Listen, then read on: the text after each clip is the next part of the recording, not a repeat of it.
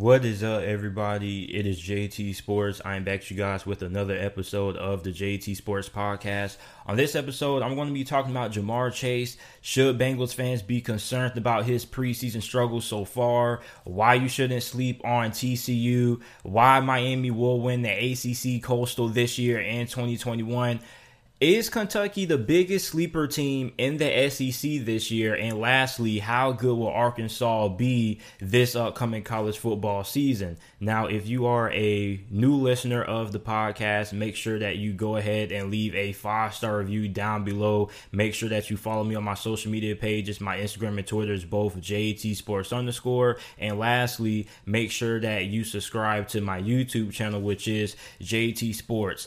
So, Ja'Marr Chase has had a lot of struggles so far during the preseason. He had a lot of drops in this past week's preseason game against Washington. And there are a lot of people out there on social media saying that the Bengals made a mistake drafting Ja'Marr Chase 5th overall over Penei Sewell. Now, me personally, if I was a Bengals fan, I wouldn't be too concerned about Ja'Marr Chase struggles. Now, Ja'Marr Chase struggles don't just, come from the preseason. Even before the preseason started, there were a lot of reports coming out of training camp that Ja'Marr Chase hasn't really looked all that fantastic during training camp. He's been struggling to create separation, hasn't really been winning those 50-50 balls. So there was already some skepticism that I had about Ja'Marr Chase before the preseason even began. But I don't really pay that much attention to the reports that come out of training camp because I'm somebody who wants to see what happens and what goes down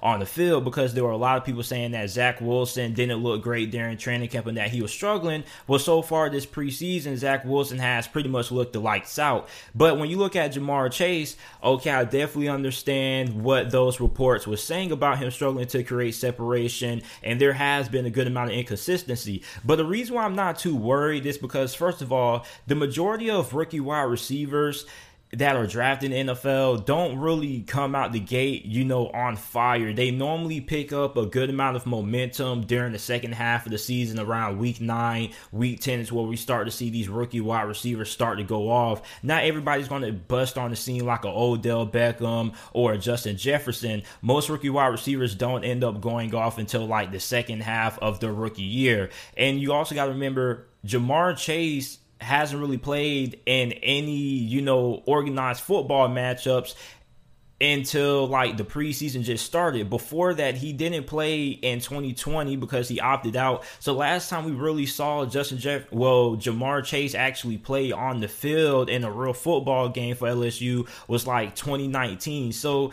you guys got to remember, he's still getting back into football form, and he hasn't really played in a real football matchup prior to the preseason in a very long time. So I kind of expected him to kind of struggle coming out the gate, but I definitely think that he is going to improve. And if you're a Bengals fan, you shouldn't really be shocked. I don't really know what the expectations were that a lot of Bengals fans had for Ja'Marr Chase, but I'm pretty sure a lot of you guys had pretty high expectations for him, since the fact that you drafted him 5th overall and he was the first wide receiver taken off the board.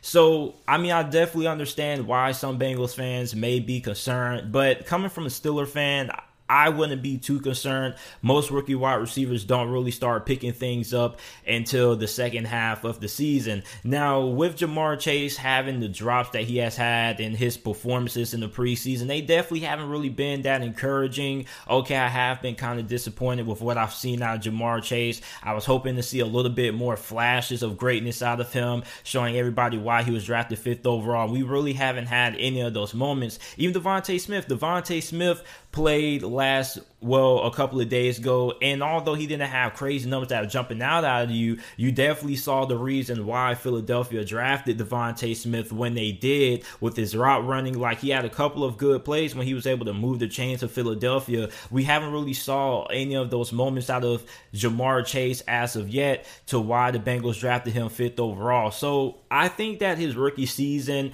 isn't going to be as good as what a lot of Bengals fans were expecting. I think some Bengals fans were probably expecting him to go for over 1,000 yards, probably have like 6 or 7 touchdowns. But I was expecting him to have like 600, 700 receiving yards, probably around 60, 70 catches, and probably like 4 touchdowns, which isn't a bad season for a rookie wide receiver. That's probably the standard when you draft a rookie wide receiver in the first round. But when you draft a guy like Ja'Marr Chase 5th overall, then of course you expect to have more production out of him during his rookie campaign. But you got to remember, he hasn't really played an official football game prior to the preseason starting since 2019 with LSU. So I'm definitely not surprised that Chase has struggled the way he has, but I definitely think he's going to end up getting back into the form he was. He's still trying to get into the flow of the game. He's still trying to get back into football shape. So Bengals fans, should you be worried?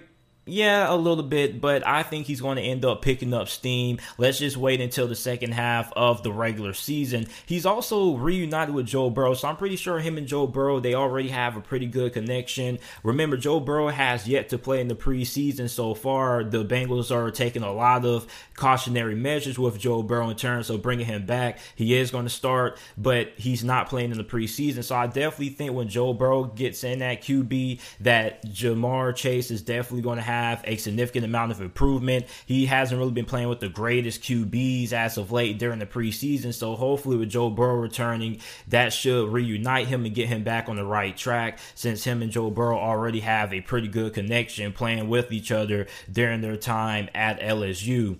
The next thing, let's move on to some college football.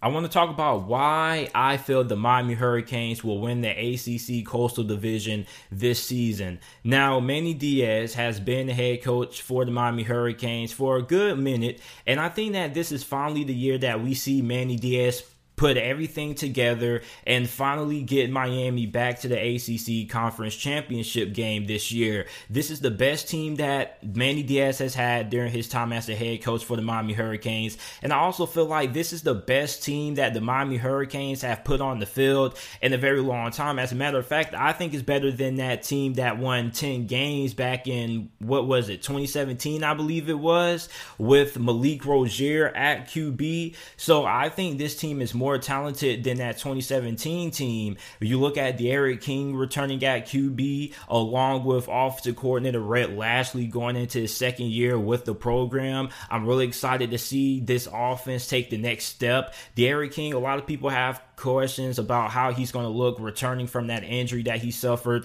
in the bowl game a couple of months ago against Oklahoma State. But according to the reports I've been reading coming out of fall camp for Miami, D'Eriq King has looked really good. He's also been really good running with the football as well. So a lot of people think that D'Eriq King is 100% or at least somewhere close to being 100% ready for the season opener against Alabama. And a lot of people are really confident that D'Eriq King is going to be the same player that he was last season, this season as well. You also got to look at the fact that Miami improved the wide receiving position, which was the biggest weakness on this offense last year. You had a lot of inconsistency there. Aside from Mike Harley, you had a lot of drops, a lot of, just not really a lot of great production there. So what do you do to improve the wide receiving position? Where you get Charleston Rambo transferred from OU from the transfer portal. That's definitely a big help. Now you have him and Mike Harley, which is probably one of the best 1-2 punches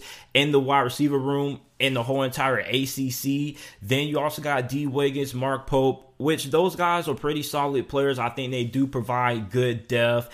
So the offensive line also, I think that Miami has the second best offensive line in the ACC, either the second best or the best offensive line, depending on who you ask. This offensive line has a good amount of experience. It's going to be led by offensive tackle Zion Nelson, who as of right now is projected to be a first-round pick in next year's 2022 NFL Draft. Some mock drafts have him going in the top 10. Some mock drafts have him going like top 15, top 20 pick. So this offensive line is the best offensive line that Miami has had in some years. And the offensive line for Miami has always been a growing pain over the last couple of years. But it looks like they finally have the offensive line figured out going into this year, which is why I'm really excited, because now with an improved offensive line, it's going to give the wide receivers more time to get open. The running game is also going to be great this year. But the running game for Miami has been great for over the last couple of years, despite not having the best offensive line play. And I'm really excited about how this running back room looks right now, because I think Miami has one of the best running back rooms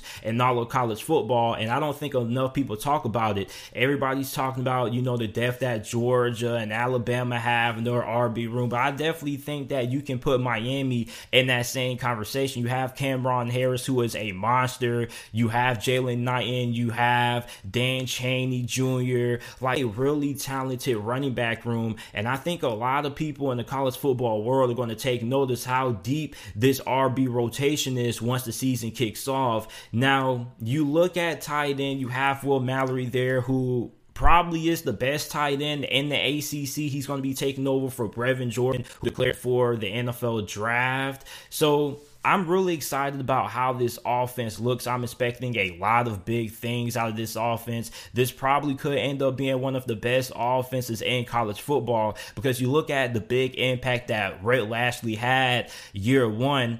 And you got to remember, Miami at the time before Rhett Lashlee got there, their offense was really underwhelming. They struggled to move the ball down the field. They weren't great converting on third down. So you bring in Rhett Lashlee, in just 1 year, he just completely changes the offense. And also, he did it during a COVID year. He wasn't really able to implement the offense during, a normal off season, when you have a normal spring camp, a normal fall camp. So he pretty much was doing a lot of installation on Zoom meetings and whatnot. So for Rhett Lashlee, now that he has a normal off season to implement his offense, I think that's also going to provide a big boost as well. And I think the defense is going to be really solid also, with Manny Diaz being a defensive-minded coach. You have a lot of experience in the secondary. You bring in Tyreek Stevenson from the transfer portal, transferring from the University of Georgia. You still have DJ Ivey, Corey Couch, Al Blades. You got Bubba Bolden at safety. So this is a really experienced secondary that Miami has. And I think linebacker should be pretty improved as well. Linebacker was kind of a weak spot for this team, but I think it definitely is going to end up improving. Now, my concern is the defensive line and the pass rush, because you lost Quincy Roche and you lost Jalen Phillips to the NFL. But overall, I think Miami has a really talented team. I think that this is the second best team in the ACC, and that's why they're my pick to win the ACC Coastal Division this year. I know a lot of people are going to say North Carolina. That's been the popular pick amongst the majority of college football fans out there, and I understand, because you have Sam Howell, who is one of the best quarterbacks in all of college football. Okay, Mac Brown has done a really good job with that UNC program, but UNC has lost a lot of talent, okay, on both sides of football. You lost Chaz Surratt at linebacker. You also lost two of your starting wide receivers and two of your starting running backs to the NFL. So UNC is going to have to replace a lot of production. Now, I'm not, trying to discredit and say that UNC doesn't have the talent to replace those guys. I'm just saying that it's kind of going to be a little bit difficult to replace the production that they had out of those positions that they lost. So me personally, when you look at Miami, I definitely feel like enough people aren't giving Miami the credit they deserve when it comes to the UNC comparison. All I just see people saying is, oh yeah, UNC is going to win the Coastal because they have Sam Howell. People act like D'Eriq King is one of the best quarterbacks in college football. Now, he may not be, a highly rated NFL prospect due to his size and whatnot, but he definitely is a difference maker. So, I don't really understand why more people aren't picking Miami to win the Coastal. Maybe it's because the history that Miami has had in the past of, letting people down and disappointing. But, Miami has a better team than North Carolina. You have a lot of experience on both sides of the football compared to a North Carolina team that basically has to replace two productive running backs, even though you did bring in a running back from Tennessee who should be really good, but you still have to replace your two wide receivers in Daz Newsome and Dami Brown. And I think too many people are just giving North Carolina the benefit of a doubt just because they have Sam Howell. But you look at Miami, they have a great quarterback, one of the best in college football, and you have a really great group of wide receivers. You have a lot of experience on both sides of the football. So I really feel like Miami should end up winning the Coastal this year. And they do end up playing North Carolina, so that's going to be one of the biggest games of the year in the ACC, because that's pretty much going to decide who's going to end up playing Clemson in the ACC championship game representing the Coastal. But I feel like Miami definitely should be the popular pick, even though I don't really understand why people still keep going with North Carolina. Like, literally, somebody says UNC is going to win the Coastal, and then their explanation is they have Sam Howell. And then somebody says, okay, but they lost this and this. And they say, well, they have Sam Howell at QB, so he's going to elevate the play of the team. And I do agree with that. But at the same time, you still have to look at the fact that Miami has a lot of experience at every single position. Okay, they're loaded at wide receiver. They're loaded at running back. They have one of the best RB rooms in college football, along with a really solid offensive line. So I'm kind of having a hard time understanding why people continue to pick UNC over Miami. And I understand the coaching staff is going to, continue to develop and elevate those players as well. You're definitely going to have some guys who are going to step up and play very well. But at the same time, I just don't understand how people can pick UNC over Miami when you look at the experience that Miami returns and the depth that Miami has. So Miami is my pick to win the Coastal Division this year. You guys let me know what you guys think about this take down in the comment section down below. If you're watching this on YouTube, do you guys think that Miami is going to win the Coastal this year, or do you think that it's going to go to North Carolina?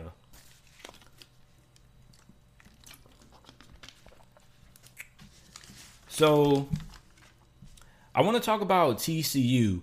Why you shouldn't sleep on TCU this upcoming college football season. Now, TCU under Gary Patterson last season finished with a 6-4 record. They went 5-4 in the Big 12. And I think that TCU is definitely a team that a lot of people are overlooking this year, because they are going to have one of the best defenses in college football this year. You have a lot of athleticism. You have a lot of experience.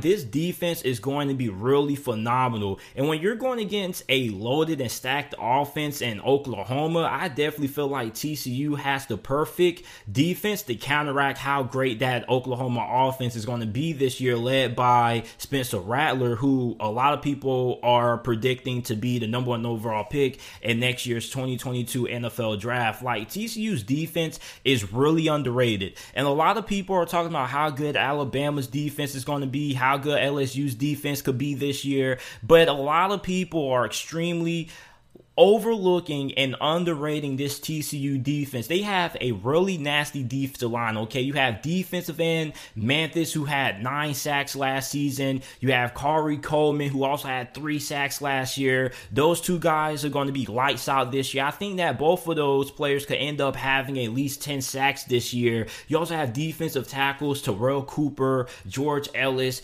Kenny Turner, who was a UCF transfer. There is a lot of talent and depth when it comes to the defensive line for TCU. And I think that this defensive line is going to be probably the best D-line in the Big 12 this year. And I know some people may disagree with that, because you look at how much talent OU has, especially Iowa State as well. But I think TCU has the best D-line in the Big 12 this year. Now, linebacker, okay, I understand why people may have some reservations about the linebacker position, because you did lose stud linebacker Garrett Wallow, who is now gone, but you still have D. Winter, who returns. He had 65 tackles last year, 2 sacks, and 2 pass deflections. And the rest of the linebacking core should be pretty solid. We're probably going to figure out more about it during fall camp, but the front 7 is really good. I like linebacker. I'm in love with the defensive line. I love the rotation. I love the depth they have at that position, especially who's projected to be the starters there. But cornerback is another position. Okay, that's pretty solid as well. I think their cornerback position is going to be good enough to get the job done. Now, the biggest concern that a lot of people probably going to have is going to be, okay, JT, you're selling us how good this defense is. You're selling us how good the defensive line is, how good the linebacker position is, and corner should be solid. But what about safety, JT? Because TCU had the best safety duo in all of college football last year with Morick and Ardarius Washington, who are both in the NFL. Who's going to be replacing those guys, JT? And my answer to that question is I don't really know yet. Okay. And I also will understand for people who use that notation to say, hey, JT, I mean, safety may be a step down from what it was last year. And I definitely understand that because it's going to be hard to replace the production that you had out of Morick and or Darius Washington, because those were two of the best safeties in college football and they both played on the same team. So, of course, it's going to be really hard to replace that kind of production. I definitely understand that. All right. But I definitely think that TCU is going to be able to figure out who's going to be their two starting safeties.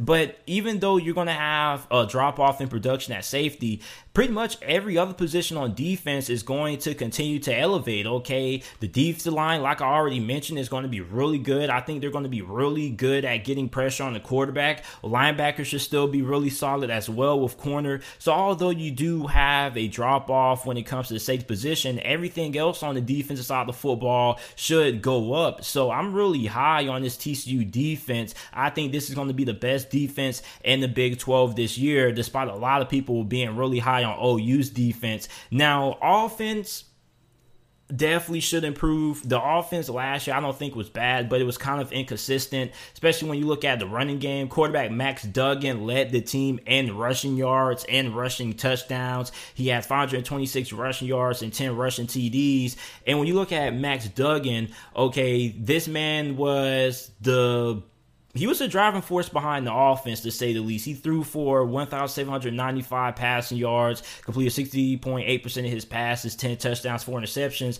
This guy was a monster last year, and I think he's going to be poised for a breakout season. And I also think that he could be a dark horse Heisman candidate this year that a lot of people aren't talking about, because you look at the production that he had last year, a lot of people weren't really talking about it. A lot of people didn't really talk about what he did on the ground. Nobody really talked about TCU all that much. So I'm really excited to see what he does this year. I definitely feel like he can have a breakout season. Now, the running back position is going to be led by Zach Evans. I think he's going to end up having a breakout season as well. He had 54 carries last year with 388 rushing yards and 4 touchdowns. You also have Kendre Miller. You have a lot of experience at wide receiver. You have Quentin Johnston coming back. You have Tay Barber, Darius Davis there. So there's a lot of talent in that wide receiver room for TCU. And with the improvement that this offensive line should make when it comes to pass protection, they were pretty good against the run, but they weren't really all that great when it came to pass blocking.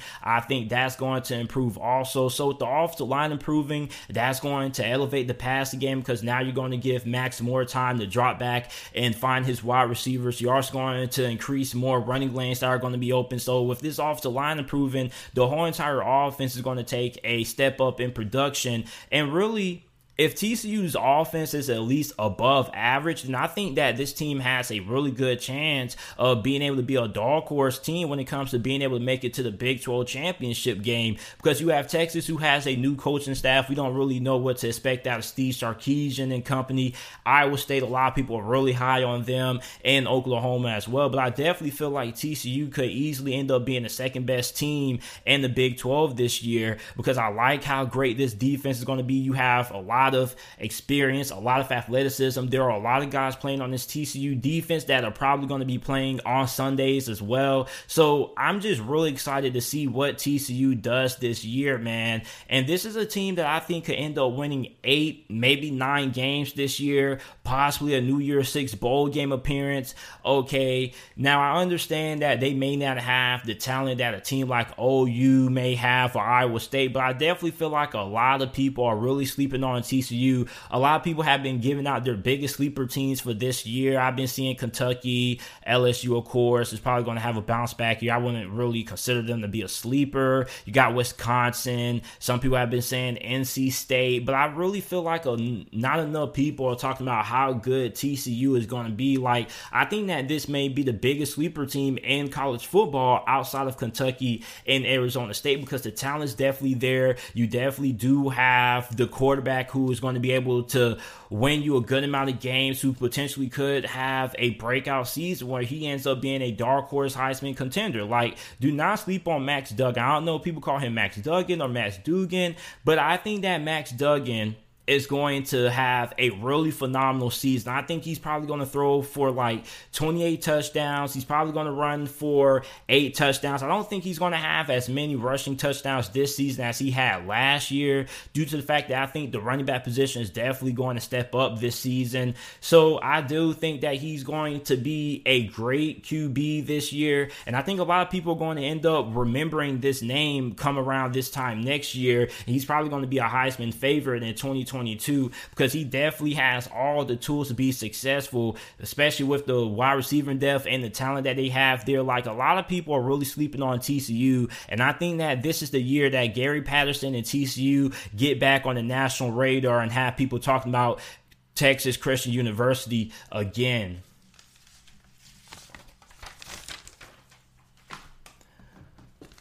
Okay.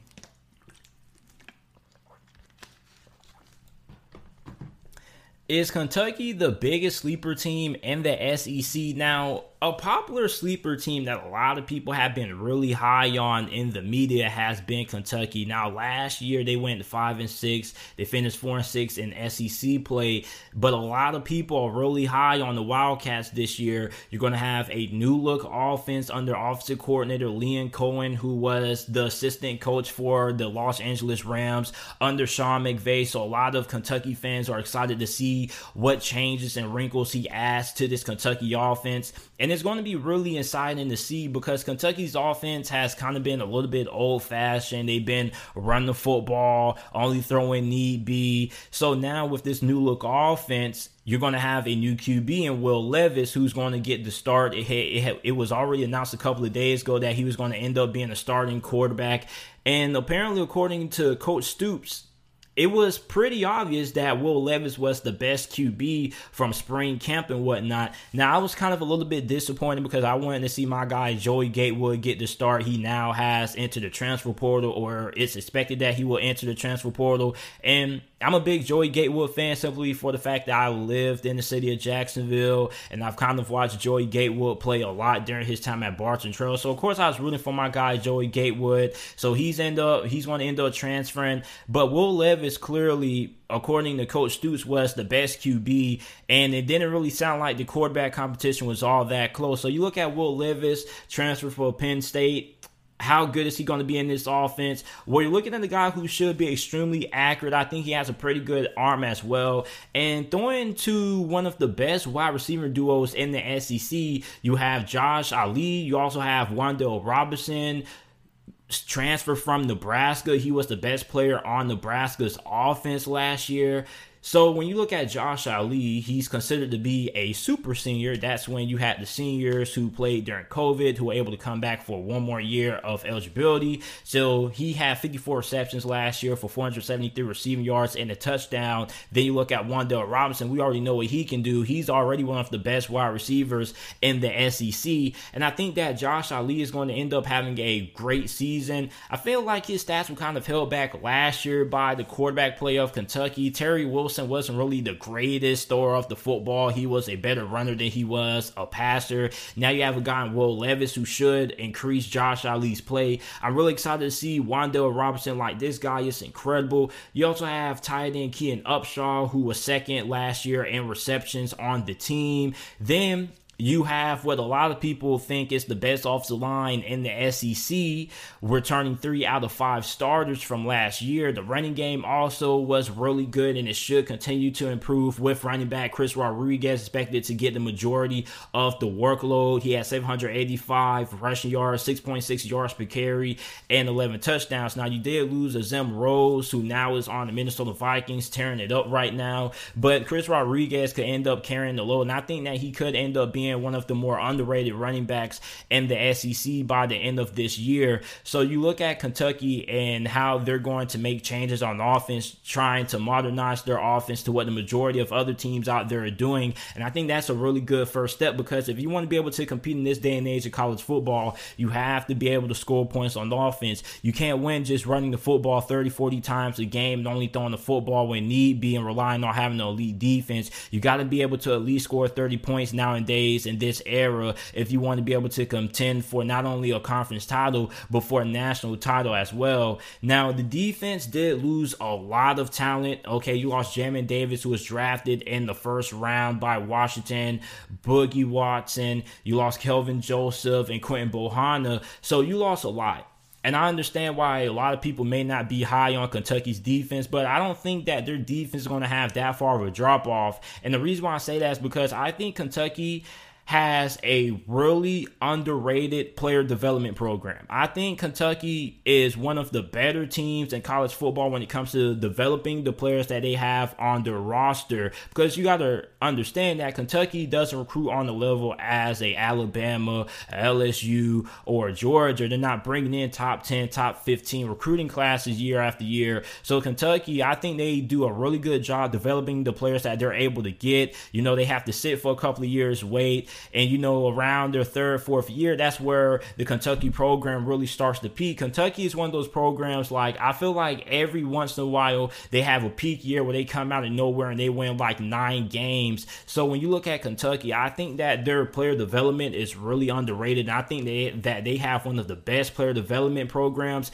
in all of college football. I really like the way that they develop their players. And also on top of that, they're getting these guys into the league. You're getting Jamin Davis, who was drafted in the first round this past year. You got Kelvin Joseph, who was drafted in the second round. Not to mention, a couple of years ago, you had Josh Allen, who went in the first round. So Kentucky is really good when it comes to not only developing the players that they have on their team, but getting them ready for the next level, which is a really good recruiting tool. So I'm not really that concerned about the players that Kentucky lost on defense, because they're really good when it comes to developing players and getting guys ready. So you have linebacker DeAndre Square, who was third on the team last year in tackles. He had 60. You also have Jordan White, who had 3.5 sacks, 45 tackles. I think he's going to have a really good year. I think he probably could end up being one of the better linebackers in the SEC with what he's able to do, not only getting after the quarterback, but also in terms of what he does in the on run defense also. Now, the secondary, don't really know how I feel about it, okay?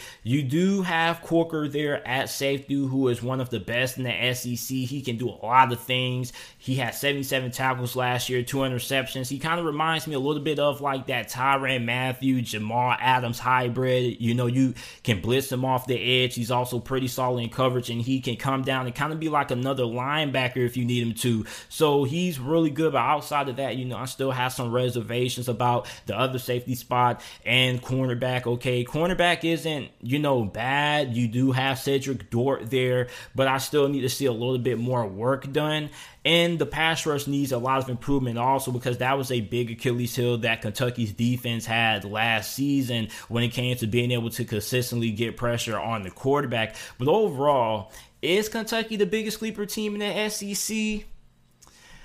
I mean, I'm not going to say they're not, but at the same time, I definitely would say that I have a little bit more confidence in a team like Ole Miss or Arkansas than I do in Kentucky. I definitely understand why people are really high on Kentucky with how talented of an offense they could have this year. I definitely see the potential with Wan'Dale Robinson, Josh Ali Rodriguez there in that new look offense. But at the same time, you do have Arkansas, who I think is just a little bit more impressive with their offensive line. I think their offensive line is the best in the SEC. Then you also got to look at Ole Miss. Ole Miss is going to be really competitive. They're going to be really good this year. They could end up winning the West this year with how great their offense is going to be. I know their defense isn't going to be that great, but their defense definitely should be more improved this year. So I agree that Kentucky is a sleeper, but I don't think they're the biggest sleeper team in the SEC like a lot of people are trying to say they are. I still like Arkansas a little bit more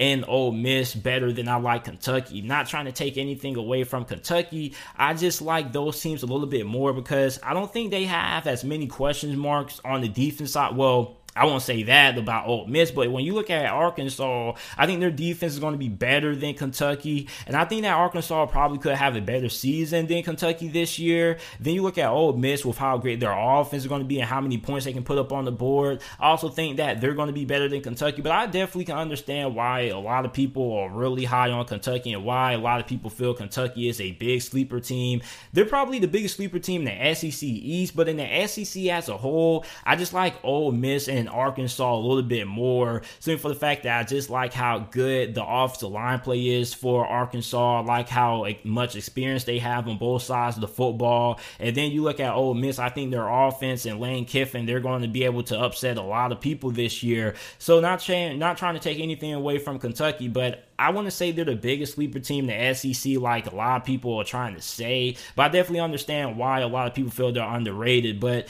you have concerns at corner, and you have concerns when it comes to your pass rush. So I'm interested in seeing how those two positions play out. But overall, I am pretty high on Kentucky. I'm just not high on Kentucky as a good amount of other people are on Kentucky. You know, I think Kentucky can be like a 7-win team. Maybe they can get 9 wins, but overall, I don't really see this team being the biggest sleeper team in the SEC. But you guys let me know how you guys feel about Kentucky down in the comment section down below.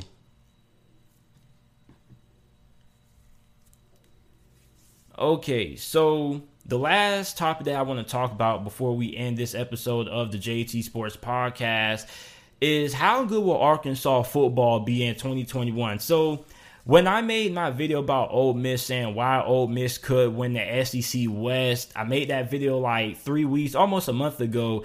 And there were a lot of people in the comment section, or a lot of people who hit me up on social media. Make sure that you follow me on Twitter and Instagram, JT Sports _. Link to that is down in the comment section and description down below. But there were a good amount of people who said, JT, I think that you need to take a look at Arkansas.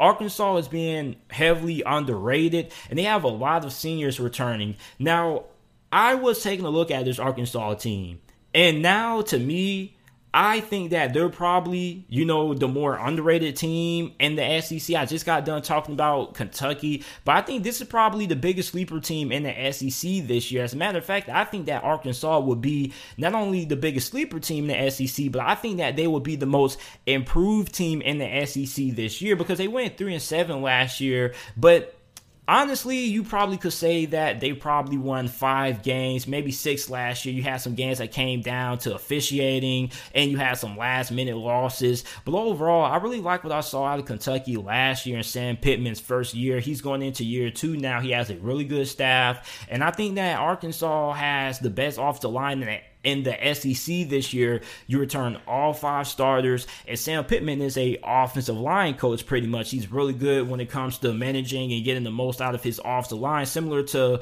Mario Cristobal up there with Oregon right now. So I think the offensive line is going to be really good, and when you have a really good offensive line, you're going to be in a lot of games, okay, because football is still a game that is won and lost in the trenches, okay? If you can handle yourself up front against a team like an Alabama or LSU or Georgia, then you're going to be in that game, because the main reason why a lot of teams can't keep up with Alabama or Georgia is because they just get dominated up front. So if you're able to handle up and protect your quarterback, and you give him enough time to throw the football, you also can create running lanes, then you're going to have an opportunity to have a lot of upsets brewing. So you look at how good that offensive line for Arkansas is going to be, pretty much, in my opinion, the best old line in the SEC right now.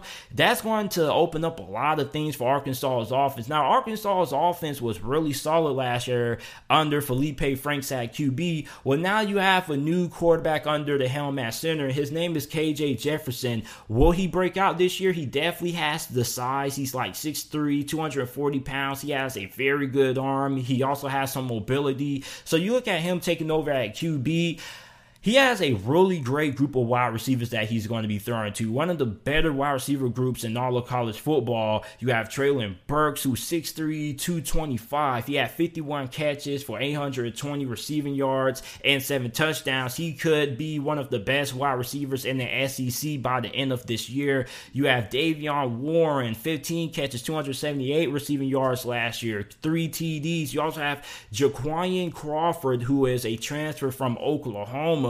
And you have a solid group of tight ends with Hudson Henry and Trey Knox. So KJ Jefferson has a really good group of wide receivers to throw the football to. So he has a good offensive line that's going to be blocking in front of him. He has a talented group of wide receivers that he's going to be throwing to, along with a solid group of tight ends. So KJ Jefferson definitely has all the tools to have a breakout season. Then you have the depth at running back. You have Traylon Smith, 710 rushing yards last year, 5 touchdowns. You have Dominique Johnson, who's going to be that power back, who's going to be running down the middle of the field, who's probably going to be in third and short situations or goal line packages because he's 6'1", 240 pounds. He is a freight train.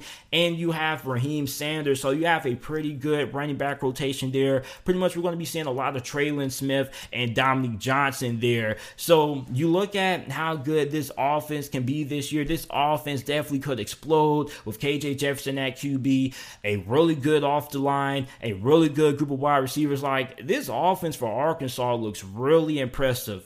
But what I'm excited about the most is this defense. Now, last year, Arkansas's defense wasn't that great, okay? Now, they had to play some of the best offenses in college football, but they returned 10 out of 11 starters from last year. The only starter who isn't returning is defensive lineman Jonathan Marshall. But outside of him, you have 10 starters who come back, pretty much the whole entire defense, but one person returns. Now, this defense, I think, is going to end up having a significant amount of improvement when it comes to their pass rush and their third down defense. Now, I think their pass rush is going to improve, but also the third down defense should improve because a big component of being able to get off the field on third down, in my opinion, is being able to get consistent pressure on the quarterback, because the majority of the time you're looking at third and medium situation, like a 3rd and 6, 3rd and 7 passing situation. And if you can't get pressure on the quarterback in those situations, you're not going to have a lot of success getting off the field. Now, secondary should improve also. If the pass rush improves, that's going to help out the secondary, because then the corners and the safeties aren't going to have to be in coverage for all that long.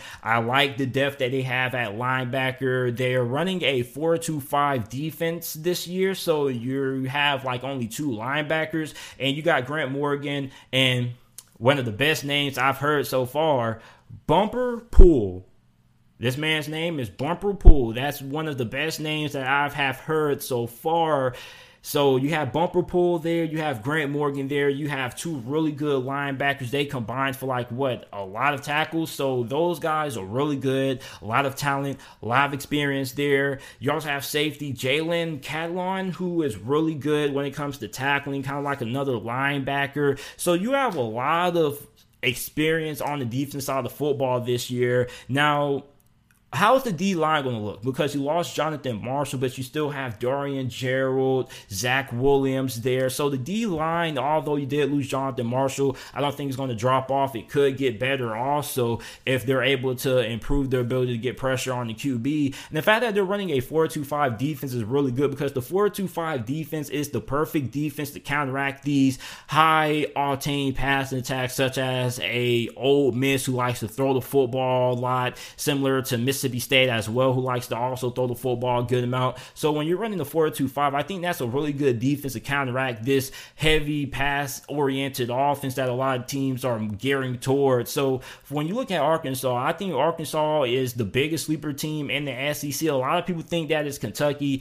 I think that is going to be Arkansas, okay? You have a really good offense with all of the things that they have returning on defense. I think Arkansas could have the biggest jump in the SEC than any team in this conference. Not only the conference, but I think this is going to be the most improved team in college football. This is a team that won 3 games last year. Easily could have won 5 or 6 if the ball would have bounced in their direction. This year, I think this team is going to go from 3 wins to maybe 8 or 7, okay? And you could make the argument to say that maybe they could even win more games than that. They could win 9 and just surprise everybody and take everybody by surprise, including me, and just win 10 games. But I think they can go from 7 wins to 8 wins this year, which is definitely a significant amount of improvement. And I look at Arkansas, man, this is definitely a team that is upset waiting to happen. They're going to pull off the upset against somebody, rather that be A&M or somebody. Somebody's going to end up going home extremely disappointed. You're going to end up saying,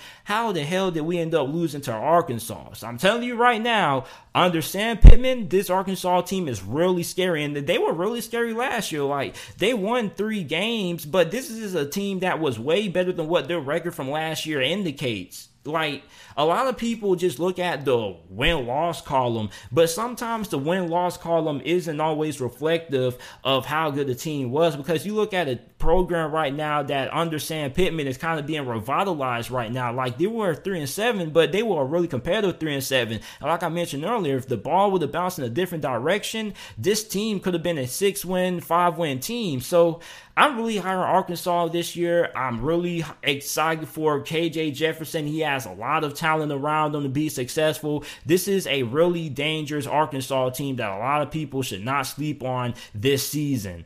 So this is it for this episode of the JT Sports Podcast. I appreciate you guys for listening. Make sure that you go ahead and leave a 5-star review down below if you enjoyed. Also, make sure that you follow me on my social media pages. My Instagram and Twitter is both JT Sports _. And I will see you guys with another episode of the JT Sports Podcast shortly.